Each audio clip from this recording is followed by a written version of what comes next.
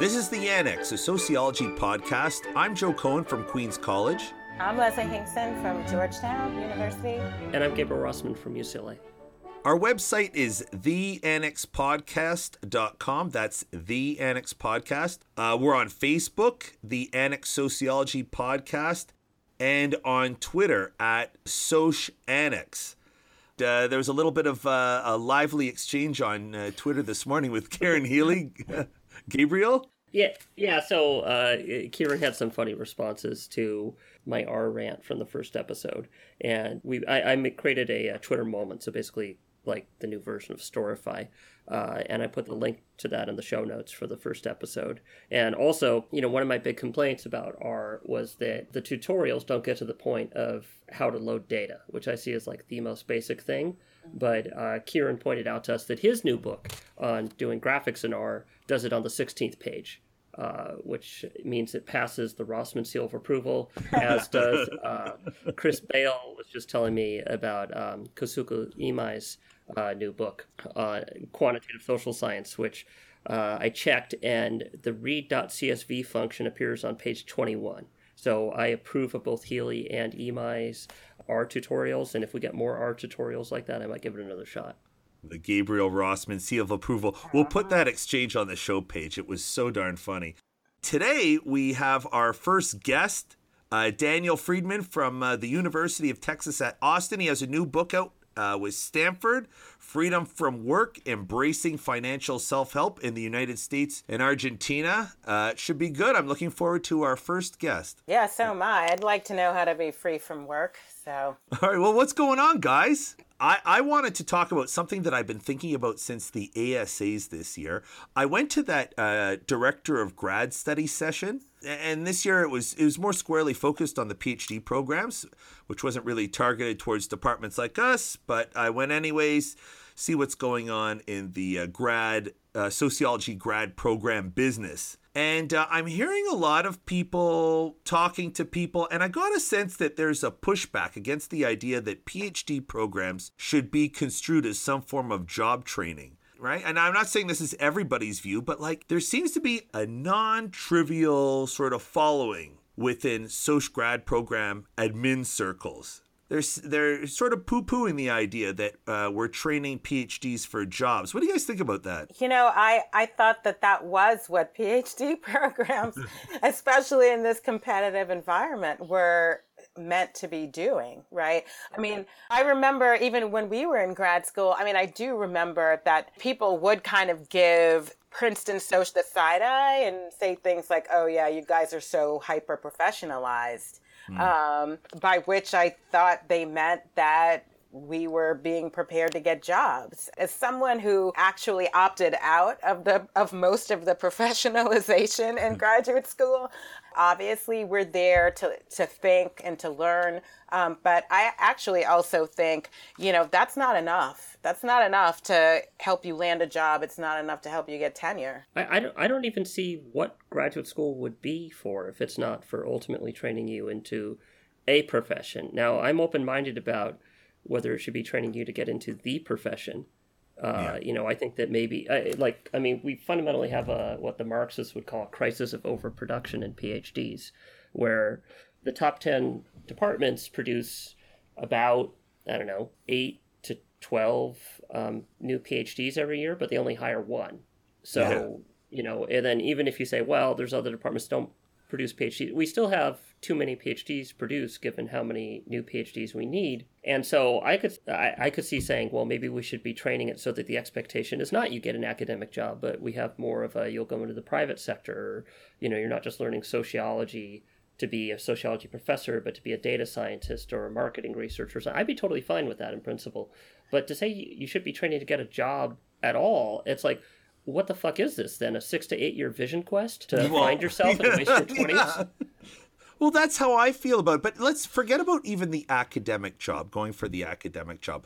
What about orienting a doctoral program towards a private sector work. I mean, the psychologists, a lot of them are doing clinical work and sort of non-academic work, and I think that's a strength of their discipline. I'd be totally for that, especially since I think like that myopic view that a lot of PhD programs have, not just in terms of training you for an academic job, but it must be at an R1 institution. That's how specific it is, right? And it's got to be a top 20 R1 institution. I think that that's totally misguided. I think that the people who are training us have to be more open-minded about where we might go after our training. Maybe it's just, the problem is that we all come from a similar background. So I wonder if there's sort of a counter argument to be made. But I'm all for training for jobs. I mean, I heard that one of the speakers at the session said there are over 100 sociology PhD programs in the United States. And I don't see the, what's on the jobs board at the ASA as being able to absorb most of them, or even a sizable number of them. Well, you got to realize a lot of those are nominally. Like my understanding is that obviously you have this kind of like the top 10, top 20, where they regularly produce, 5 to 12 PhDs every year. But I think once you get much below that, a lot of those schools don't regularly produce substantial cohorts of PhDs. Some schools are nominally doctoral programs, but they might turn out a PhD every few years. So it's not as if, if you kind of have your mental image of, 8 PhDs per program times 100, that's 800. Yeah. I don't think it's really 800 fresh sociology PhDs every year. I think it's bad, but I don't think it's that bad. I wonder what the numbers are. Well, all right. Well, it looks like there's not much divisiveness on this topic. No. Yeah, not amongst us. I guess not.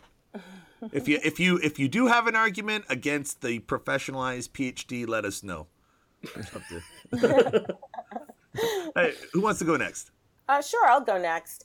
I actually wanted to talk about housing as a right?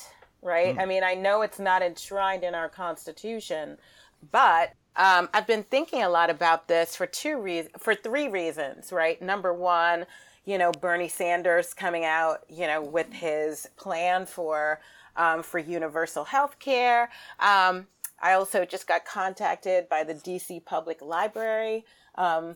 They wanted some advising on a project that they're doing, basically trying to study the homeless population that spends such a large chunk of their times in the public libraries across DC. And number 3, just, I live actually not too far from a homeless shelter that houses families.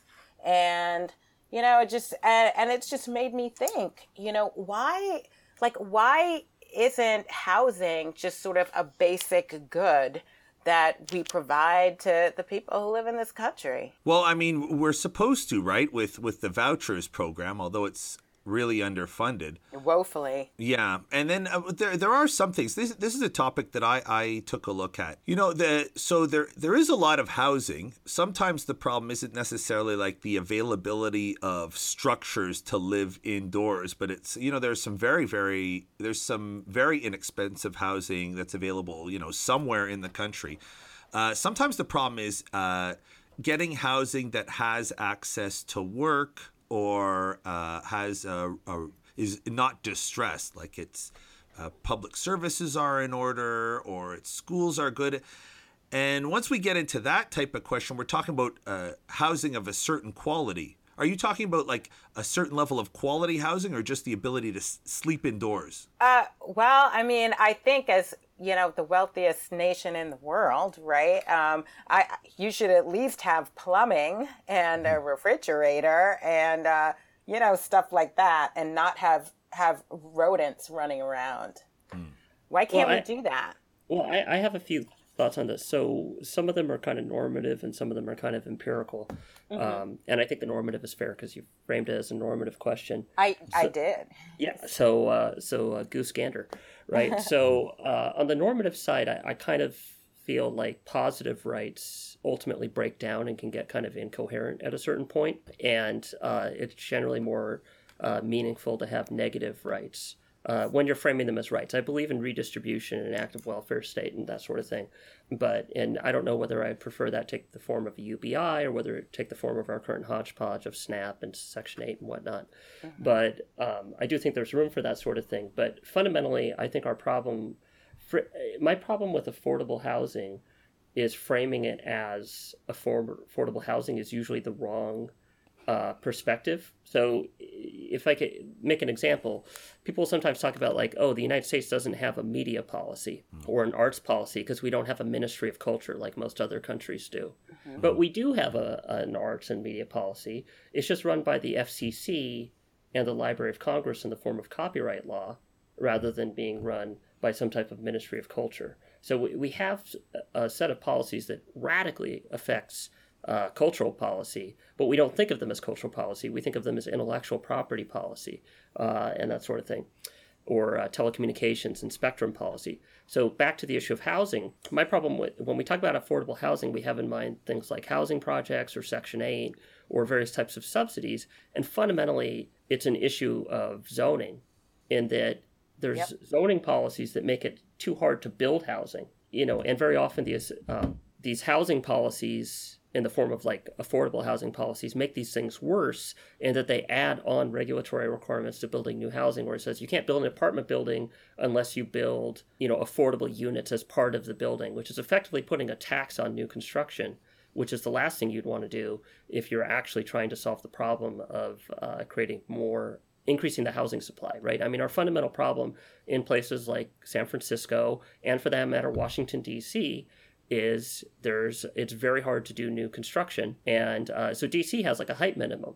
But Gabriel, that's a problem if you're going to rely on the public sector to build your housing. I mean, there's nothing stopping the government from building public housing, making a really strong investment in public housing and transportation. You said, do you mean it's a problem if you're going to rely on the private sector? Yes. Yeah.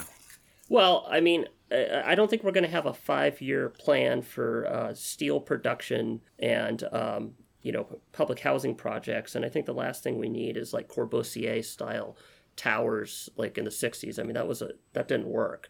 And there's a reason we blew all those things up. I think that's right. But I mean, number one, there are places, right, that are making these zoning requirements work, right? So I live in Montgomery County, Maryland, and there's been this huge building boom, right? In these luxury high rises, right? And, and there is a pretty generous set aside, that the county says if you're going to build, right, then you have to set aside, and I forget what the percentage is for low income residents. And that works. I mean, that's not going to solve the entire problem, but that's one way of helping to get the private sector to do their job. And then the second thing is, I've just finished this book, The Color of Law by Richard Rothstein. Mm-hmm. And, one of the things that he documents in his history of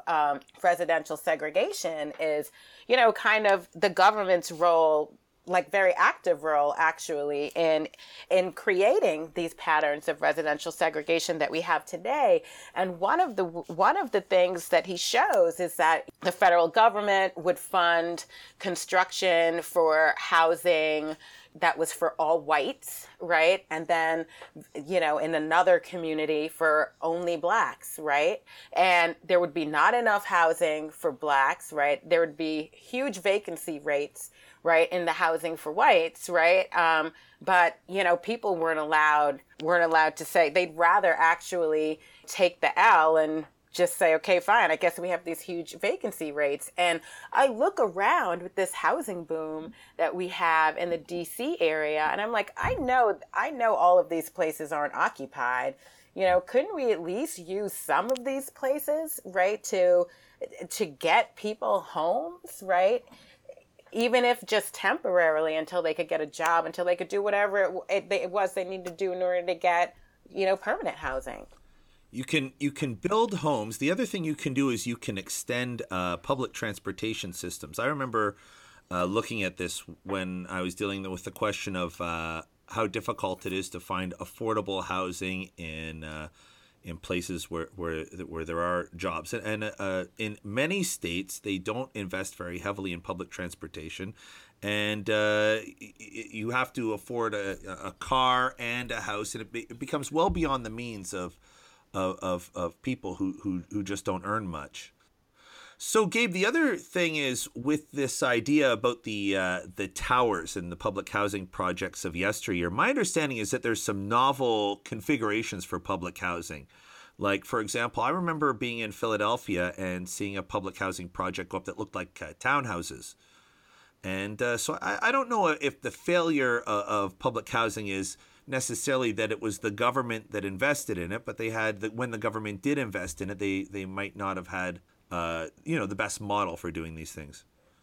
Well, I mean, I'm not a housing expert, right? But my instinct would be that the simpler thing to do is to have the government concentrate on things that really do require the government, like public transportation and zoning and things like that, and basically to make it easier for-profit developers to, build housing and do so without having to accrue political favors and run patronage machines and things like that. I also feel like you want to have it so that it's possible to have more flexibility in what counts as housing. Like a little earlier, Leslie was talking about what quality of the housing should it be? And Leslie and I in grad school lived in a shithole, and I loved it. Yeah, well, but see, right? And I'm nostalgic for it too. The actual housing. I mean, so those of there are 5 listeners who didn't actually go to graduate school with us and go to dinner parties in these places.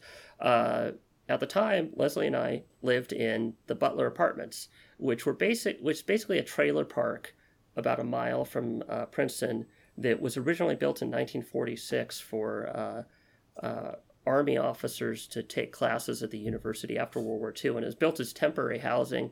And each unit was about 600 square feet. It was very poorly insulated, so it was freezing cold in the winter. But on the other hand, it costs like $500 a month at a time when private sector rent would be about $1,300. And Joe, did you live in like Hib and Maggie or what? I lived in the old GC, and then I was in the annex near the old bookstore. Not the bar. Not the bar. Yeah, not the bar. The houses. That's right. So the university also had some fairly modern apartments that were built in the 70s, and the rent was like 2 or 3 times higher than it was in Butler Apartments. We're talking something like $600 versus like $1,500 a month. And Hib and Maggie was still cheaper than the private sector rents. So, Hib and Maggie was a nicer place to live. It was a modern building. And I don't think you would have been able to build Butler if it was new and not, this leftover thing from 1946. But on the other hand, there were a lot of grad students, me included, and apparently Leslie included, who preferred to live there because it was so cheap. And similarly, I don't think you're going to solve problems like homelessness by saying we have to have a high quality of housing that we build.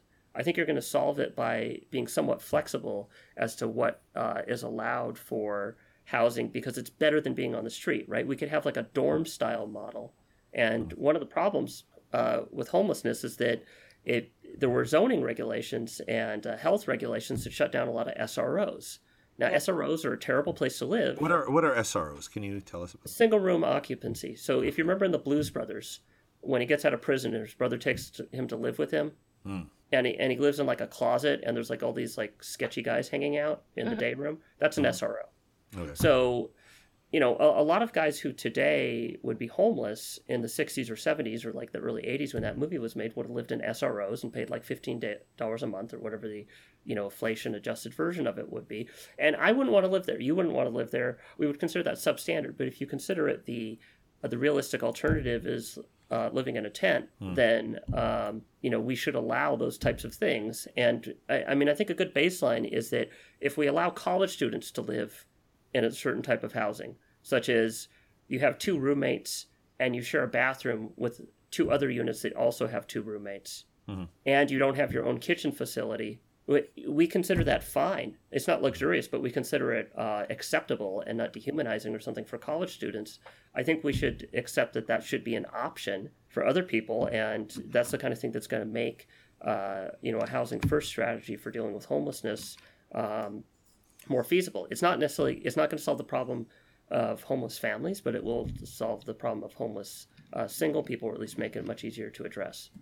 I mean, I think you're totally right on that. I mean, but it does bring up the issue of like what does basic mean, and who gets to make that decision, right? I mean, so for example, you don't get your own kitchen when you're a freshman in a dorm, but that's partly because, you know, you're on a meal plan. So, and you know, unless we're gonna give homeless people or formerly homeless people a meal plan, and that's why you don't have a kitchen, then I think that would be irresponsible. I mean, I mean, you can do that, right? You can imagine if we allowed like an SRO/dorm type situation. So basically, we had a low quality housing that was legal, even as new construction, that didn't include kitchens, but we also relaxed SNAP so that it was possible to get, you know, 2 McDonald's hamburgers for $1.98 with SNAP, instead of saying that you can only buy groceries but not prepared food with SNAP. Gabe, you and I need to like sit down and sketch out the solution to the homelessness problem. Gabe, what's going on with you? Okay, so I have a much lighter banter item. So on my way home from a very lovely visit to Duke recently, I saw John Wick 2 on the airplane. Mm-hmm. And I saw it as a marvelous exercise in theory. In particular, the economy. Yeah, so there's a very weird bit of world building in this little, you know, alternate universe that's seemingly completely populated with assassins. And what was interesting to me was their economy, in that there were 3 different types of currency, basically. But they didn't seem to be fully fungible with each other. They seemed to be kind of partially fungible with each other. So on one level, you have regular money, and they would occasionally talk about things being denominated in regular US dollars. And then you also had gold coins, which seemed to be newly minted gold coins, not like ancient treasure. Mm-hmm. And they also had these things called markers, which were kind of like a coin, but if you open the coin, you see that there's a place for a bloody thumbprint, and then the markers are recorded in like this double entry bookkeeping ledger type system.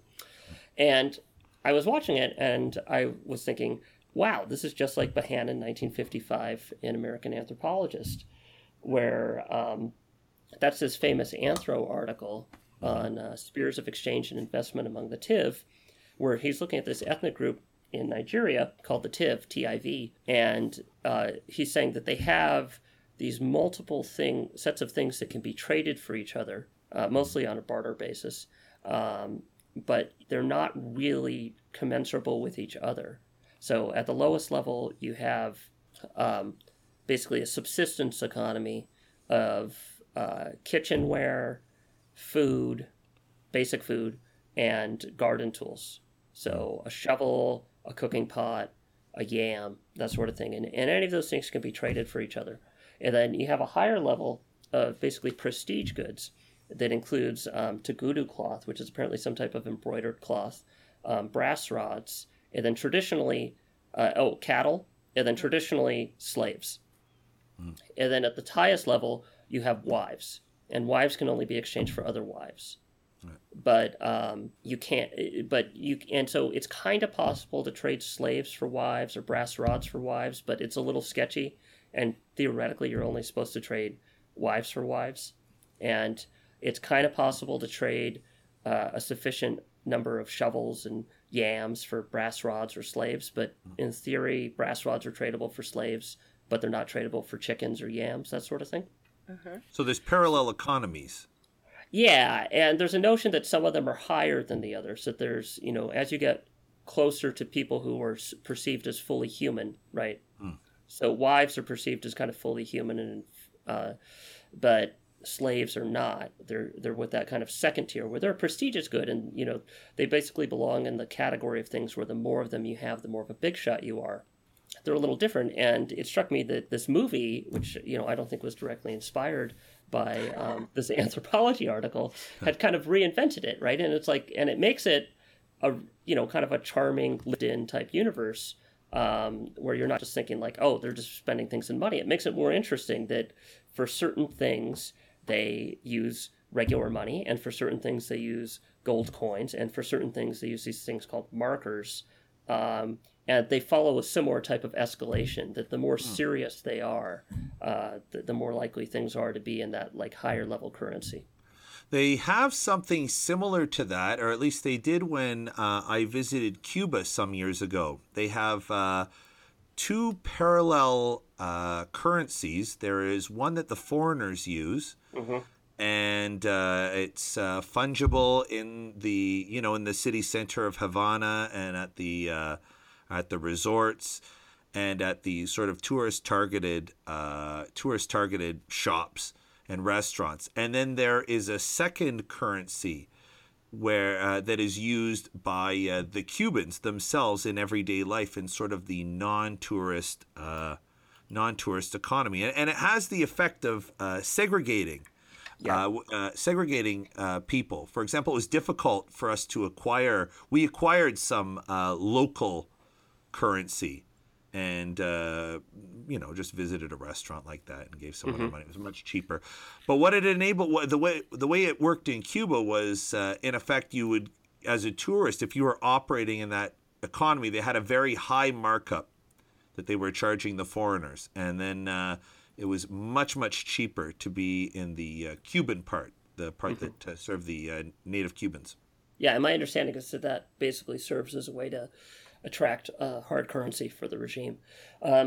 This is, that's a good illustration, right? Where you have like a tourist market that's based on the local currency versus hard currency. I also experienced a little of that when I visited Russia in high school, back at a time when it was still going through the immediate post-socialist transition.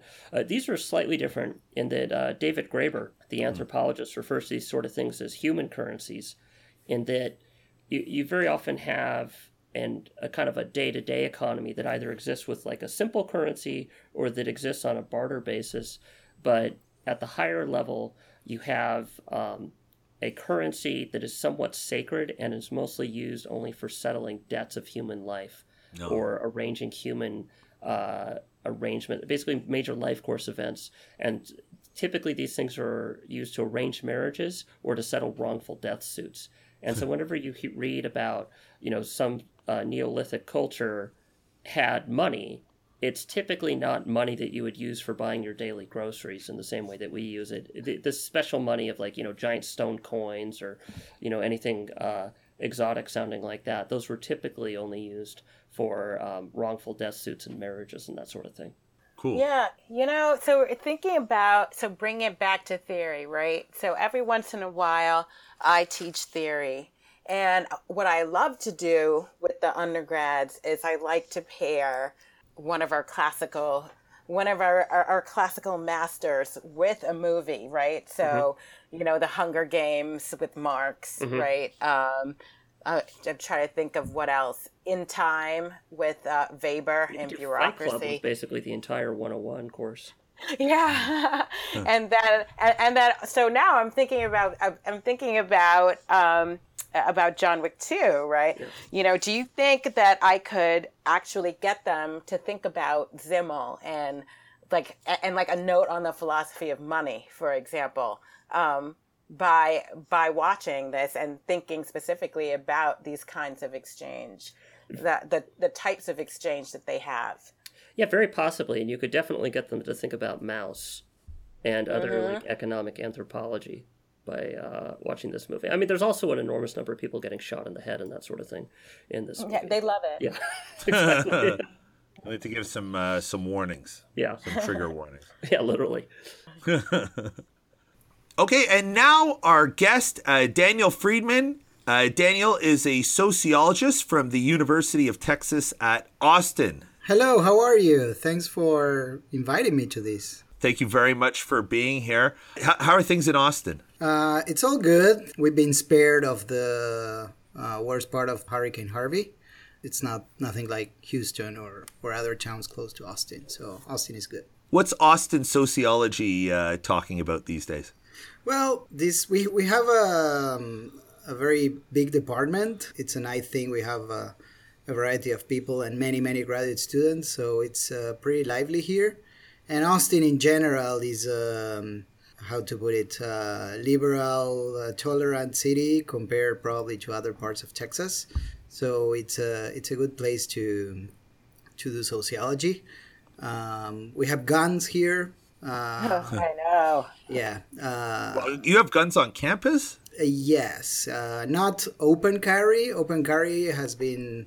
It was legalized last year outside of campus. In campus, we moved from no guns at all to concealed carry. So that it's a bit stressful. But I don't. I come from another country. I'm from Argentina, so the whole gun thing is still something I'm trying to understand. Yeah, especially around exam time, right? I mean, I'd be pretty nervous. Yeah, I mean, nothing has happened. Yeah, I try not to think much about it. What are you gonna do? Yeah, it's like you get an A+, you get an A+, you get an A+. We should study the effect on grade inflation, though. So. Yeah, no kidding. Well, it's great to have you here. Thanks a lot for joining us. We're going to be talking about your book in a bit, but before that, we're going to do a segment, What I'm Reading. This is a segment where we talk about things that we've been reading or writing.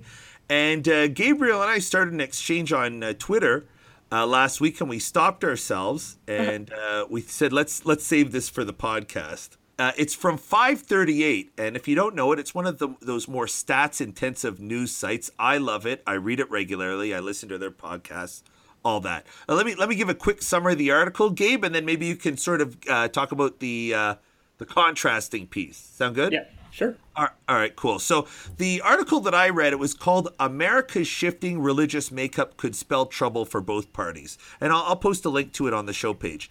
And it reports on a huge survey. It says 101,000 nationwide, which honestly is a sample size that would raise a red flag for me. But it's very big. But let's not detain ourselves on that point. And it's from the Public Religion Research Institute. Does anybody know of that institute? I've never heard of it. There's several things with similar names, and I'm not sure which one it is. Yeah. So it's like I could have heard of it, or I could be confusing it with something else. Yeah, it's not a university, and I haven't heard of it, so that's red flag number 2, but let's not detain ourselves on that. In any case, the headline empirical finding is that the young are abandoning religion, and religious whites are aging out, and that's something that's not surprising to me. It's something I feel I've heard it. It's consistent with my worldview, so it's normal science here. But I really like the article because it presents an interesting question about politics and demography, and I wanted to talk about it with my stats class, so I posted it. It suggests that Republicans have a strong edge among white Christians, religious Christians, while Democrats seem to have an edge among the religiously unaffiliated. And the argument is that change of religious non-affiliation among the youth might mean that, politics are going to have to shift. Either the Republicans are going to have to change their platform or find a wedge issue. But when I think about the relationship, I'm thinking about it the way the article does. It's seeing religious change as a causal factor and the political shifts as a consequence. And Gabriel, you had something very different. Yeah, well, I agree that there is a strong relationship between religious identity, especially religiosity. Which denomination you belong to doesn't matter as much as it. So the old culture war was basically Protestant versus Catholic, right? So if you think of kind of a stylized example of the 50s, or especially go back to 1900, everybody went to church, but Protestants hated Catholics and vice versa. And that's what a lot of our political debates were about. When you think of the Thomas Nast cartoons of the bishops like crocodiles crawling out of the Potomac River. Anyway, but our current culture war is basically between intensely religious people who have high church attendance, people with low church attendance, and there's a few exceptions to that, people who have high church attendance but still kind of caucus with a low attendance group. But that being said, so I agree that there is a strong relationship between religion and politics, but I don't think it all goes in one way. And in particular, I'm thinking of Houghton Fisher's Sociological Science article from 2 years ago, which was a replication of an article by the same authors in ASR a few years before that. And they're looking at the growth in religious nuns, not nuns like religious sisters, but nuns as in the null set, NONE. No, they're religiously unaffiliated. They have no religion. Exactly. Yeah. So people, when you ask them what religion are you, instead of saying, I'm a Reformed Jew, or I'm an Episcopalian, or I'm a Catholic, or whatever, they say, I have no religion. And that group has grown appreciably since the GSS started being collected. I don't have the article in front of me, but it's something like 10% to 30%. Now, it wasn't the case that 90% of people ever went to church regularly, but a lot of people at least identified with a denomination, even if they didn't actively participate in it or weren't members of a congregation. So, for instance, a lot of people would say they were Jews, even if they weren't members of a temple and, didn't have the coveted season pass that gave them high holiday tickets and that sort of thing. Seasons pass. Yeah, that's right. Yeah, you can't get the tickets for the finals if you don't have the season pass. That's how a synagogue works. Anyway, so you have a lot more people now, something like 30%, who openly don't identify with a religion at all. Now, the parsimonious explanation for that would be to say there's less belief in God, right? That people don't participate in religion because they don't believe in it. But the interesting thing is that there's actually relatively little growth in atheism. Mm-hmm. The atheism has grown, but not very much. And there's this huge gap where something like 10% of people are atheists, but 30% of people don't identify, not even don't participate, but just don't identify with any religion. And so about 20% of the U.S. population now believe in God, but aren't religiously affiliated.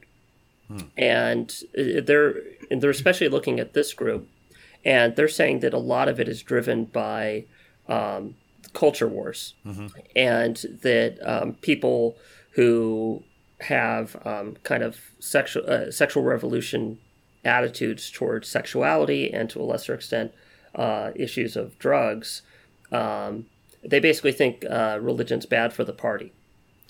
Not the political party, but like the, party. Yes. The good times. And lowercase exactly. That basically, God, or more to the point, your preacher is a killjoy. And so they're arguing that it's really the sexual revolution and changes in sexual attitudes that are driving the decline in religious identification. So in a way, it's politics and in particular culture war that's driving the decline in in religious identification, not the other way around. Right. So, but I just have a question. So to be fair, it's not just about your own personal sexual mores. It's also people who are more inclusive, who may or may not, for example, be gay themselves, right? But are part of a congregation that condemns homosexuality, right? They're also part of that equation, right, Gabe? Yeah, I think that would absolutely be true. That, depending on how you measure it, something like, if you go with the most, something like 2 to 5% of Americans are gay, but much, much higher numbers of people, answer what GSS calls homosex. That's the name of the variable, as basically there's nothing wrong with same-sex intercourse. And we've seen huge shifts in approval for same-sex intercourse, and we've seen huge shifts in approval for gay marriage. And this seems to be one of the things that's driving it. And so, and exactly like you're saying, Leslie, this is not necessarily about people saying religion is telling me I can't do what I want to do. It's saying religion is telling people with whom I sympathize that they can't do what they want to do. So, yeah, I was thinking of these two questions of religious affiliation and belief in God, and wondering, I'm sure there's also people who have not any visible or recognizable affiliation or participation, but to the question of do you believe in God or not, it's a more sort of metaphysical decision of whether you believe in God or not, which is different from whether you participate in religion. So I'm wondering if part of that difference is also explained by people saying, "Yeah, I believe in God. It doesn't hurt, but it doesn't mean really that that they are participating. But maybe the question is asked in a way that I don't know more specifically. Well, the questions are pretty straightforward. I mean, GSS questions are typically 1 or 2 sentences. And the question on religion is basically what religion do you identify with? And there's a list of 100 that they check off. And then there's also a separate question about how often do you go to church. And, we know that people lie about that people roughly double the amount they go to church. But it's still useful as an ordinal variable. And then the question on do you believe in God is basically, do you believe in God? I kind of think there's a God, but I have some doubts, or I don't believe in God. So basically, do you believe in God, or are you an atheist, or are you an agnostic? Do they separate atheists and agnostics? Like, I see atheism as a strong response that still treats religion as a highly salient issue, and that the agnostics are the ones who can't even be bothered to think about the topic. Well, yeah, but I mean, we're talking about a group that's even more squishy, right? So we're not talking about people like Dawkins-style new atheists, where they're like evangelical atheists, right? They're so militant in their atheism that it's a major part of their identity. We're talking about people who still believe in God. It's not a terribly salient part of their identity that they believe in God. But if you ask them, do you believe that there's a higher power out there? They'll say, sure. But they still don't affiliate with religion. So they're not so disenchanted or oppositional or whatever you want to say that they reject belief in God altogether. They almost by definition, these are people who have somewhat ambivalent attitudes, and that's where you see maybe they believe in God, but they don't growth. Fear God. That's the difference. Maybe. Yeah. So I was thinking about this too, in that in the big picture, I haven't written this up anywhere, not even as a blog post, but I sometimes think of this as St. Valentine's dialectic, in that if you look historically, the church is a major source of the companionate idea of love, and the idea that love is first and foremost about the free choice of individuals to enter into a partnership, and it's not under the control of their families, and it's not entirely about procreation. And you can go back to, prayer books from the early modern era or even the Renaissance that talk about this. There's some hints of that even earlier, such as St. Valentine himself, right? And historically, one of the things the Catholic Church did was it gave young people more power to choose their own marriages without the approval of their clans. And that, was like an early example of building up our current notion of companionate love. And now this notion of companionate love that's about the free choice of individuals to enter into a love relationship that is fundamentally about their own personal feelings is so well entrenched that it's alienating many people from organized religion. So it fits the classic definition of a dialectic of something that creates its own destruction. In this case, the church destroying itself through giving people this very romantic, companionate conception of love. So one of the things that I'll say is, as a lapsed Catholic myself, and someone who was raised very deeply Catholic, and once I decided that, long story short, I read Revelations and I was like, you know what, this isn't for me. I was around 15 when that happened. But what I have noticed. Did you read it allegorically, or did you read it like there's an actual dragon? Like who did you think the dragon was? Did you think it was the Roman Empire, or did you think it was a monster? So when you read it at 15, at first I read it allegorically, and then my question was, why is it that I'm supposed to read some of these books allegorically, and some of these things I'm supposed to read fundamentally, right? And that's when I started to doubt. Right. And when you're Catholic, once you start to doubt, it's a slippery slope. But one of the things that I've noticed, I don't have a faith. I don't attend church regularly, but my husband and my children do. And I would say that at least half of the congregation there, and it's a huge congregation, they're Episcopal, are all people who left the Catholic Church.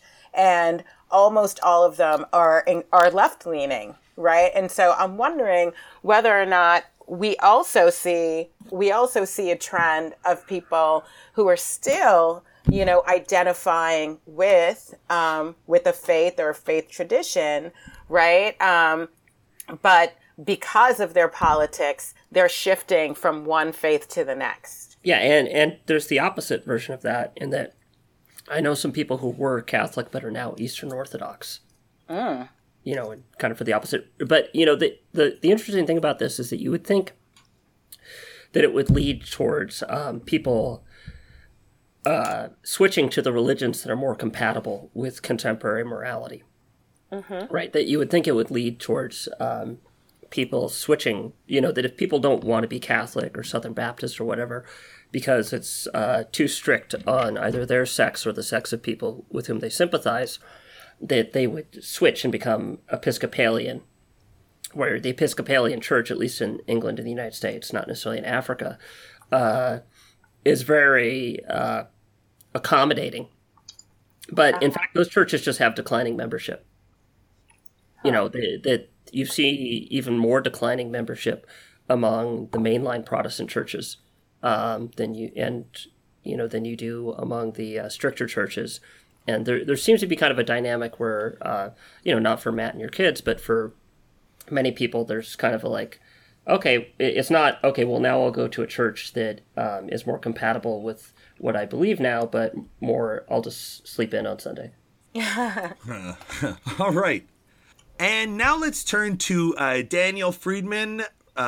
Daniel, we want to hear about your new book, Freedom from Work, Embracing Financial Self-Help in the United States and Argentina. It's published by Stanford. When did it come out? Late last year, November 2016.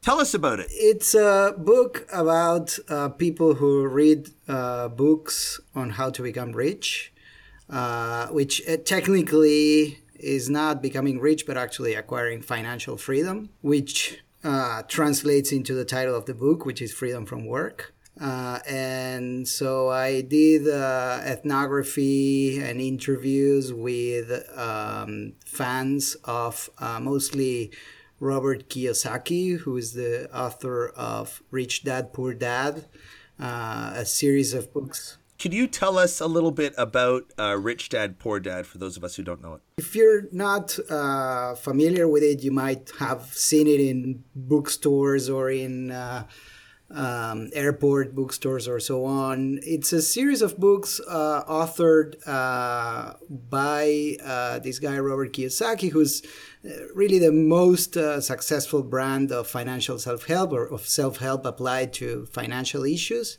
And it basically recommends people to develop their financial intelligence and sort of change themselves into a person with the conditions to become financially free, which means almost literally that your money can work for you instead of you working for your money. So this is not like get rich quick, but rather the idea is that this is difficult, that you have to work on yourself, you have to learn technical stuff about finance. And there's several books. The most famous one is called Rich Dad, Poor Dad, What the Rich Teach Their Kids About Money that the middle class and the poor do not. But there's a bunch of other books that some a bit more, go a bit deeper than others, but essentially the idea is that you should start figuring out a path to not working and benefiting from the work and the time of others, or the work of your money can do. And what was the big insight that you felt emerged from the experience of seeing this community? To me, the most important thing and the thing that made me the most curious about it is, I saw these books before thinking of it as a topic for my own book. And I thought, these are, there must be tons of books like this telling you how to become rich and so on. But I actually found that it's quite consistent in terms of promoting the notion that you have to be free from the dependence that both institutions might, put on you, sort of being dependent from the state or from Social Security or from things like that. Actually, depending from your own job and your paycheck, in a way, you have to fight your own sort of tendency to prefer the security of a paycheck and so on to and instead try to be more entrepreneurial and be more free and so on. And also, one of the things I found is that people like Robert Kiyosaki also tells people how the world works. They tell you, this is how the class system works, right? They call it a quadrant, the cash flow quadrant. And this is how the world has changed in the last 40 to 50 years. And people should not rely so much as they did on the security of a job and so on. So, in a way, what attracted my attention is that a lot of what they were saying, to some extent, was not that different from what sociologists have been discovering about the world in the last, few decades. So I was like, whoa, there's something here. So one thing that I see as a theme from what I woke, and I did enjoy your book, was this idea that these types of self-help books are involved with sort of the promotion of neoliberalism or the promotion of, you evoke Foucault with this idea of governmentality. Can you yes, talk about that? Can I just also piggyback Yes. on that, right? Mm-hmm. Because I would actually like to know how you define neoliberalism, and then how do you operationalize that? Because I'm sorry, I sometimes I feel like neoliberalism I don't know, more and more is just equated with everything that's wrong with absolutely. the world. Oh, come on, Leslie. That's a term with very clear meaning that everybody agrees on. And uses in a consistent fashion. You're totally right, Leslie. And I actually hate the sort of use of neoliberalism when it's just to mean everything that's wrong, and people do that. So in the book I discuss at the very beginning, what I mean by that, and it's not a perfect definition, but at least using this idea of governmentality. To me, neoliberalism is, I don't define it either as a set of policies or as an ideology, but rather as a governmentality, which is an idea of how we conduct the conduct of others and of oneself and of ourselves.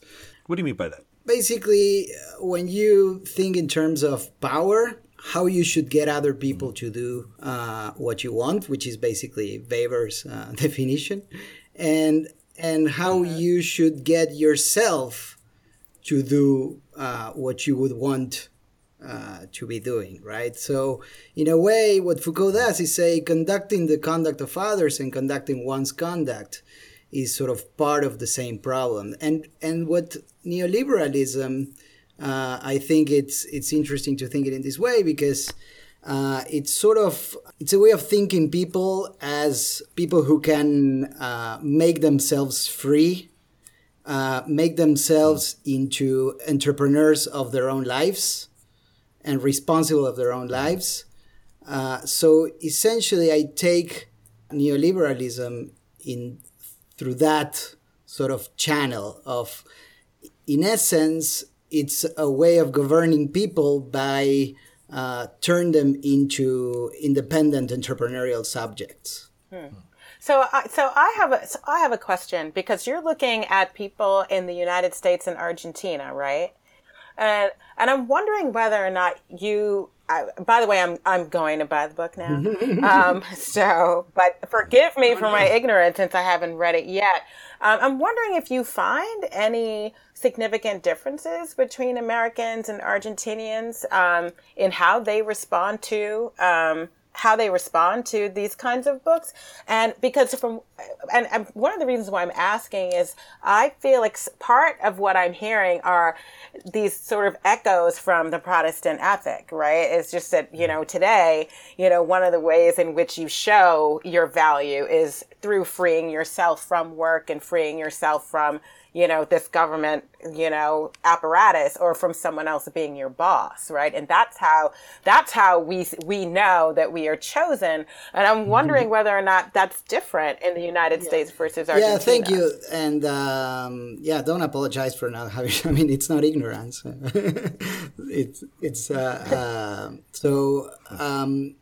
I think. The main thing I found comparing the U.S. and Argentina, and by the way, most of the book I used both cases, but then there's a chapter in which I say, okay, what happens in Argentina with this? Because all of these books are American, and they're exported all over the world, and they are translated actually literally. So they talk about, 401k. You read the translation. It said 401k, and you need to figure out what the hell they're talking about.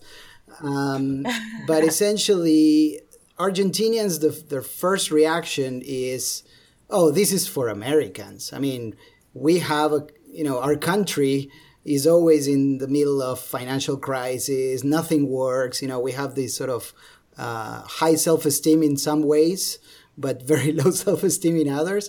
But literally in Argentina, there is a pretty major crisis every decade or so. So essentially what Argentinians have to do is, how do we read this American thing about investing long-term and getting money work for me and so on and so forth in the context of this country where nothing works, where you put your money in the bank and it might be taken, as it happened in 2001. And so on and so forth. So what they do is they have to take a bit of additional steps than the Americans in terms of saying, let's disentangle the philosophy, the ideas here, that you should be free, that you should have your money work for you, and so on, from the actual advice of engaging in real estate or getting in the stock market and so on.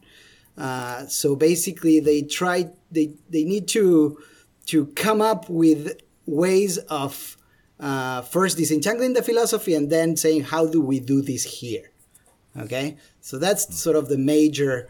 To me, the interesting thing is that the comparison was somewhat done by the people themselves, because they know, they read the things or they play the board game. There's a board game called Cash Flow, and the first reaction is like, dude, this is weird. Is it so easy in the U.S.? They would ask me, is it so easy in the U.S.? Because here, it's not as easy to get a credit and so on. And what do you say to them? Is it that easy in the U.S.? It's not as easy as the books and the games portray it, but the very notion of getting credit to invest in real estate, at least a few years ago, was more in the menu of options than it was in Argentina. So I'm trying to channel my internal economist. And one thing that I imagine an economist might say is that, individualism and competition, these are facts of life, right? Like, people look out for themselves. They're responsible for themselves. People compete. And moreover, most people, or a lot of people, are lack a basic financial literacy. Like, they just don't understand some basic concepts of managing their personal money. And they might view something like Rich Dad, Poor Dad as a very positive force. And as something that trains people to deal with the realities of our market economy. What do you think of that type of view? I think you make a great point, partly because, generally, even let's put it this way, even people who are sort of progressive and wants to reduce inequality, part of the inequality today has to do with having less advantageous access to banking and financial system, managing finance. I think there's a bit of an excess of faith in the idea that the problems of inequality have to do with people not getting the right financial education. And a lot of people probably are going to drift towards something like Rich Dad Poor Dad, as opposed to other financial programs designed for other purposes. Because what Rich Dad Poor Dad will tell you is that it's not, oh, you should manage your finances better, or just save a little bit of money. That's also considered a loser attitude. It's really, it's much more aggressive than that. So I think both things are related, and I discussed a little bit of that in the conclusion, the sort of financial literacy programs and the more aggressive Rich Dad or financial self-help world.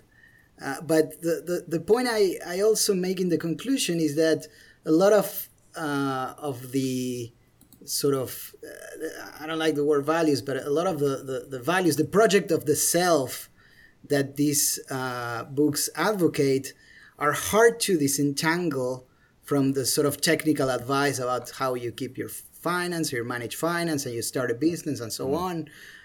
So in a way, many times programs of financial education and financial literacy sort of try to address these issues as a problem of technical knowledge, but it's very hard to separate it from a particular shape in which you wanna be, and you wanna make yourself into the sort of free and entrepreneurial person who knows how to take risks and so on and so forth. So I was, when I think of like financial education, I usually think of things like, keep a budget, maintain a budget, don't buy frivolous things on debt financing, only buy serious things on debt financing when absolutely necessary. Save, don't use things that are high interest rates, et cetera, et cetera. So, and I know that there are some financial education things. So like a friend of mine who's a financial journalist says that Dave Ramsey says that sort of thing, and it's generally good advice.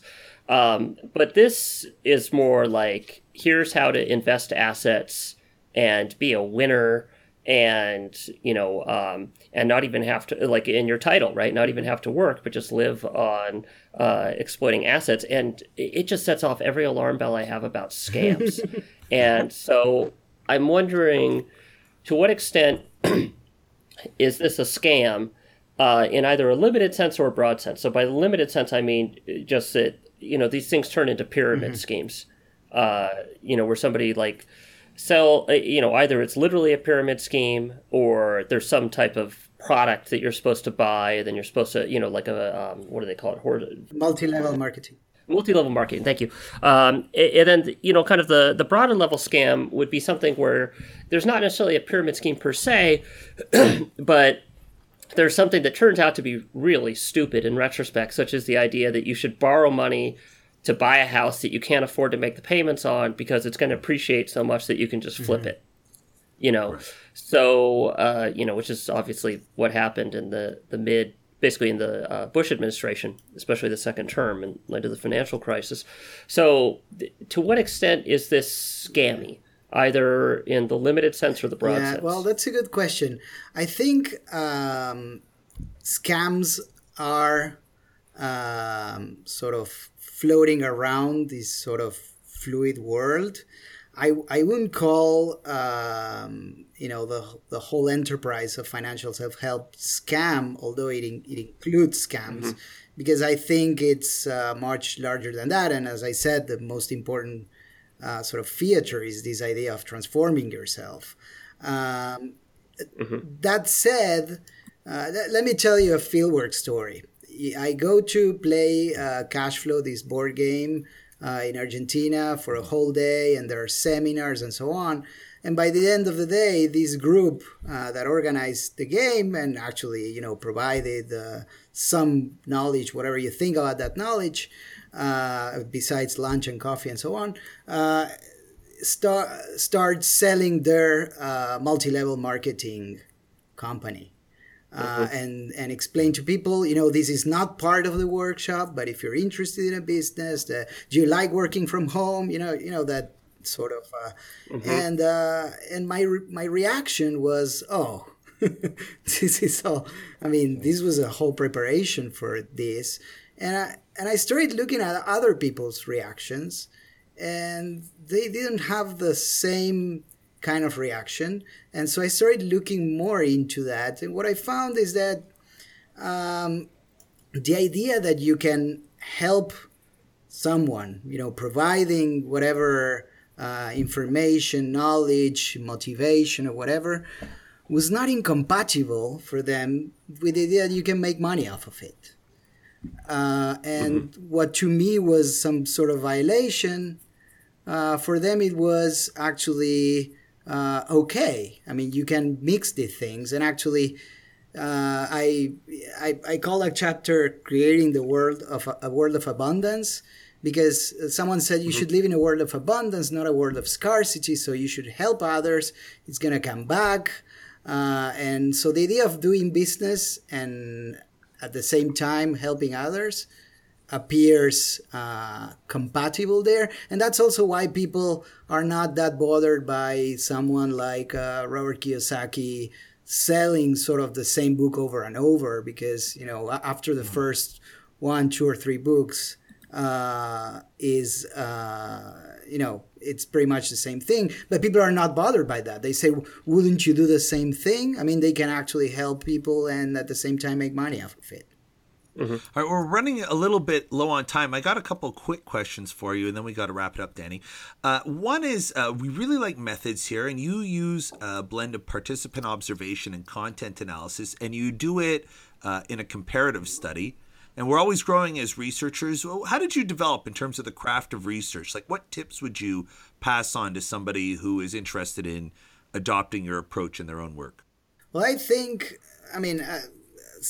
some basic ethnographic ideas. I mean, I didn't go there to a world that was sort of different than mine, with people reading things that were not what I read all the time, and with different sort of approach to sort of confront what they were doing. I went out to learn and to make sense of their ideas and their practices in their own coherence. So usually that's something I try to teach students about, saying you need to bring some theoretical ideas around with you, some things you're interested in, but you can study people who live different lives from yours by trying to by not trying to confront your own ideas with theirs, or in case you do, actually get something interesting out of that confrontation, as in the case that I just told you about. When I reacted in a way and I saw people reacting differently, I said, well, let's hear how people are thinking about this. And now a word from Editor Bain.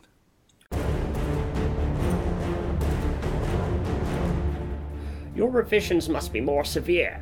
After you have added non sequiturs and cited complete gibberish, then you have my permission to withdraw the manuscript and submit elsewhere.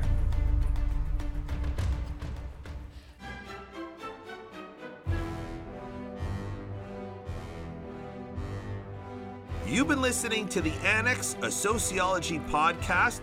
We're on the web. It's theannexpodcast.com, on Twitter at SocAnnex. You can hear us on iTunes, Google Play, and Stitcher.